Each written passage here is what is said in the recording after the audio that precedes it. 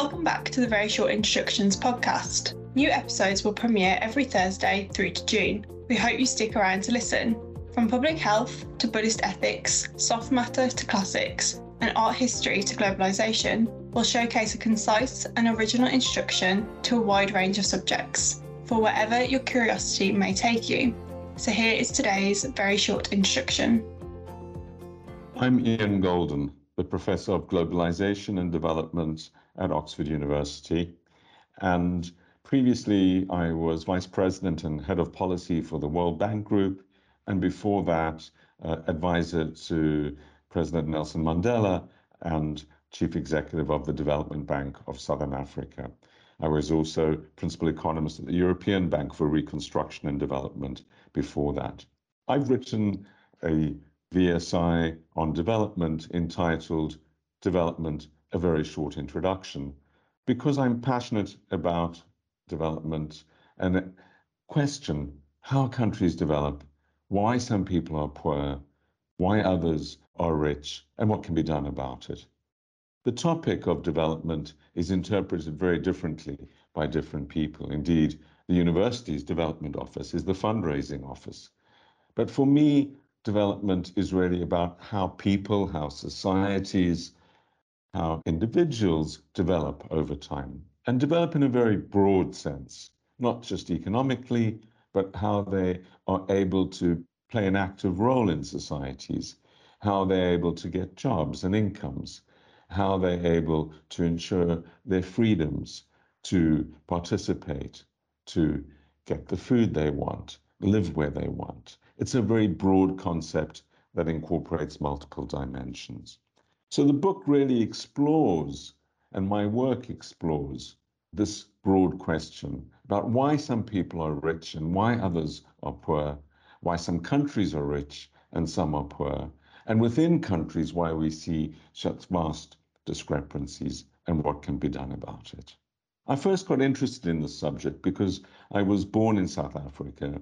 I grew up there, and I saw from childhood the gross inequalities firsthand and tried to make sense of them. Of course, the country was institutionally focused on separating people and by inequality. But what I came to discover later on is that although the inequalities and the form of inequality in South Africa was extreme, there was massive poverty elsewhere too, and massive inequalities. And many governments were not doing what they should do to help people that were born into poverty. And I studied economics at university. I went on through the London School of Economics and at Oxford to continue to study these questions. And my whole career has been spent on these questions. So I do believe that these really central questions of why people are rich and why some are poor and why countries develop and others not are at the focus of most of the work I do. And indeed, it's the title of my job, Globalization and Development at Oxford. And these two things are very integrated. There are many dimensions to development that I think will be of interest to those that get down into it. It used to be a subject that was mainly studied by economists, but one of the wonderful things that's happened over the past 75 years, and particularly over the past 20, is that it's been unpacked. And people recognize that it's not simply economics that defines growth, and indeed growth shouldn't be about economics and development shouldn't be only about economics. It's not simply about how much money people have, whether they have a job. It's much broader. And so we've seen it become a very interdisciplinary topic with people from sociology, psychology, history, geography, anthropology, medicine, and many other disciplines engaging in development. 100 years ago, Argentina was among the 7 wealthiest nations in the world, but now is about 50th in the rankings of countries economically around the world. In 1950, Ghana was richer than South Korea. Now South Korea is 11 times wealthier than Ghana. And around the world, we have this massive inequality. We have over 20 failed states. close to 800 million people living in extreme poverty, over 2 billion people living in dire poverty, unable to afford the food they need, housing, and other basic necessities. And yet, London buses, 40 people, are wealthier than half the world's population. Just a dozen people are richer than the whole of sub-Saharan Africa, have more wealth. So it's not that the money's not around, it's that whether people can access it and whether people can access freedom and access rights is very, very unevenly distributed. And trying to make sense of this and trying to understand how these things arose and why it is that some people have enjoyed this extraordinary development and others not is at the heart of what I'm interested in. Of course, within societies themselves, you get enormous disparities. You get many billionaires in Africa while others are dying of poverty. And the same is true in many countries. We've seen widening inequality. And increasingly, this is defined by place. In the early 1990s, when the tidal wave of globalization that we've experienced since then started with the fall of the Berlin Wall, the opening of China, the integration of Europe, the development of the World Wide Web, and many other fundamental changes, there was a feeling that somehow there would be a death of distance, as the author Francis Cairncross wrote, or what Tom Friedman, the New York Times journalist, called a world which would be flat. That was the title of his book. In fact, we've seen the opposite. We've seen this rapid growth in integration leading to a more spiky or uneven world, where place, where you are and where you're born, matters more than ever. And it's that which I fear increasingly we need to focus on to overcome the massive hardships that we face. But the one aspect of globalization that has not integrated is migration. What we've seen is that it's harder and harder for people to escape poverty. That was always the way that our forefathers escaped famine, wars, and poverty. They migrated to where new opportunities arose. But that door has been closed to the overwhelming majority of the world's citizens. And so what one does about it now has to be largely resolved within countries. A lot of literature that's developed in the development sphere as to why some countries have managed to escape poverty and others not. And within them, the overwhelming majority have been able to escape poverty. But when we focus on this literature, we need to also look behind the headline numbers because countries that can be, on average, rather similar, say Bangladesh and Tanzania, average incomes are not that different.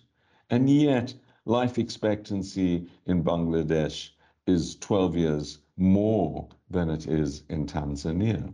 So it's not just the headline numbers that matter, it's, of course, many, many other things. And it's those that matter to ordinary individuals, whether gender rights, the rights of disabled people, the rights of movement, political rights, those are what matter.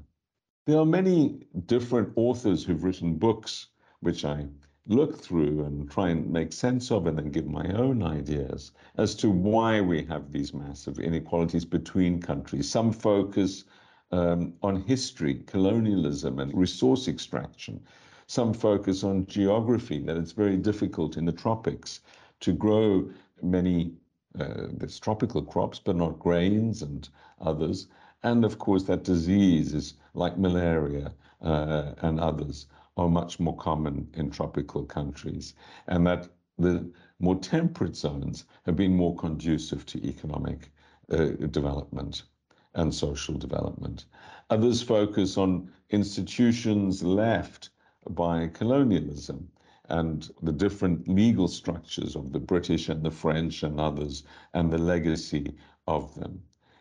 But what has also been shown is how, despite all these things, people and countries have escaped poverty. Singapore was a swamp. It had been a British colony. and yet it developed into one of the wealthiest places in the world. So some countries can seem to escape both their tropical location or their colonial history and become more developed, where most citizens in the society do much better.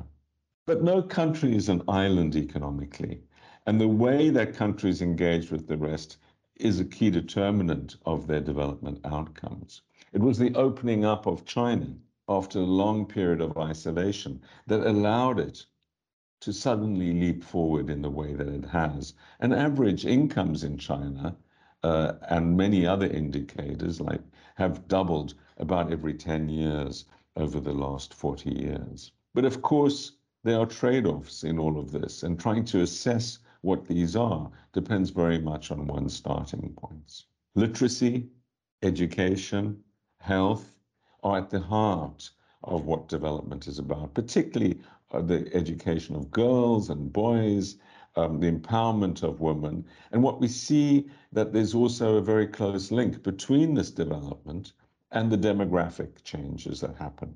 We've seen fertility rates plummeting in many, many countries. Over half the countries in the world, including half of the less developed countries, are now below replacement level, which is about 2.1, due largely to girls' education, the availability of contraception, and the knowledge and the power of empowerment that allows girls and women to choose whether they're going to have babies or not. There were books written in the 70s and 80s about the population bomb and explosion.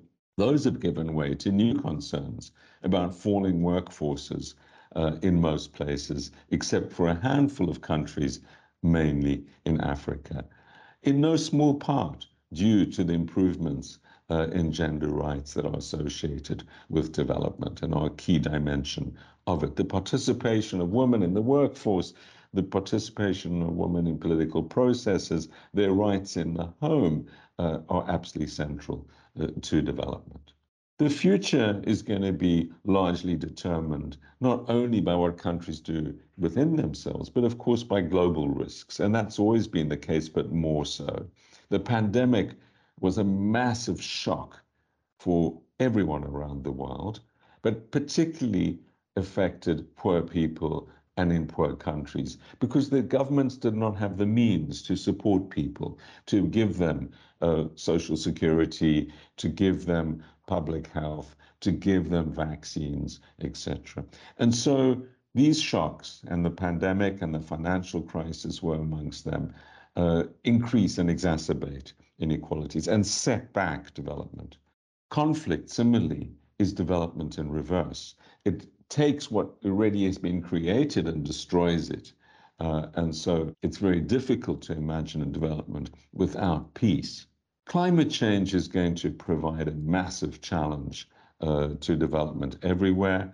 It's going to affect poor countries and poor people most dramatically because they cannot afford to build what they need to move to higher places or away from oceans. They cannot afford to pump water further and deeper. And if you look at a city like Los Angeles or Phoenix in Arizona, these are cities in the desert where people with enough money live comfortably in an air-conditioned bubble. But that is not an option for most people in the world. And so how the world responds to climate change, the support given to countries to allow them to adapt, and of course, the urgency with which we reduce our carbon emissions is at the heart of the development agenda and cannot be separated from it. Development is an integrated, interdisciplinary topic, and it's not only integrated because it requires people from many different disciplines to understand it, from law, from science, from medicine, from economics, from sociology, anthropology, and many others. But it requires all of us to play a part. We all have a responsibility. What countries give in aid is part of this responsibility, the rich countries, but also what we do with our carbon footprints and in other ways.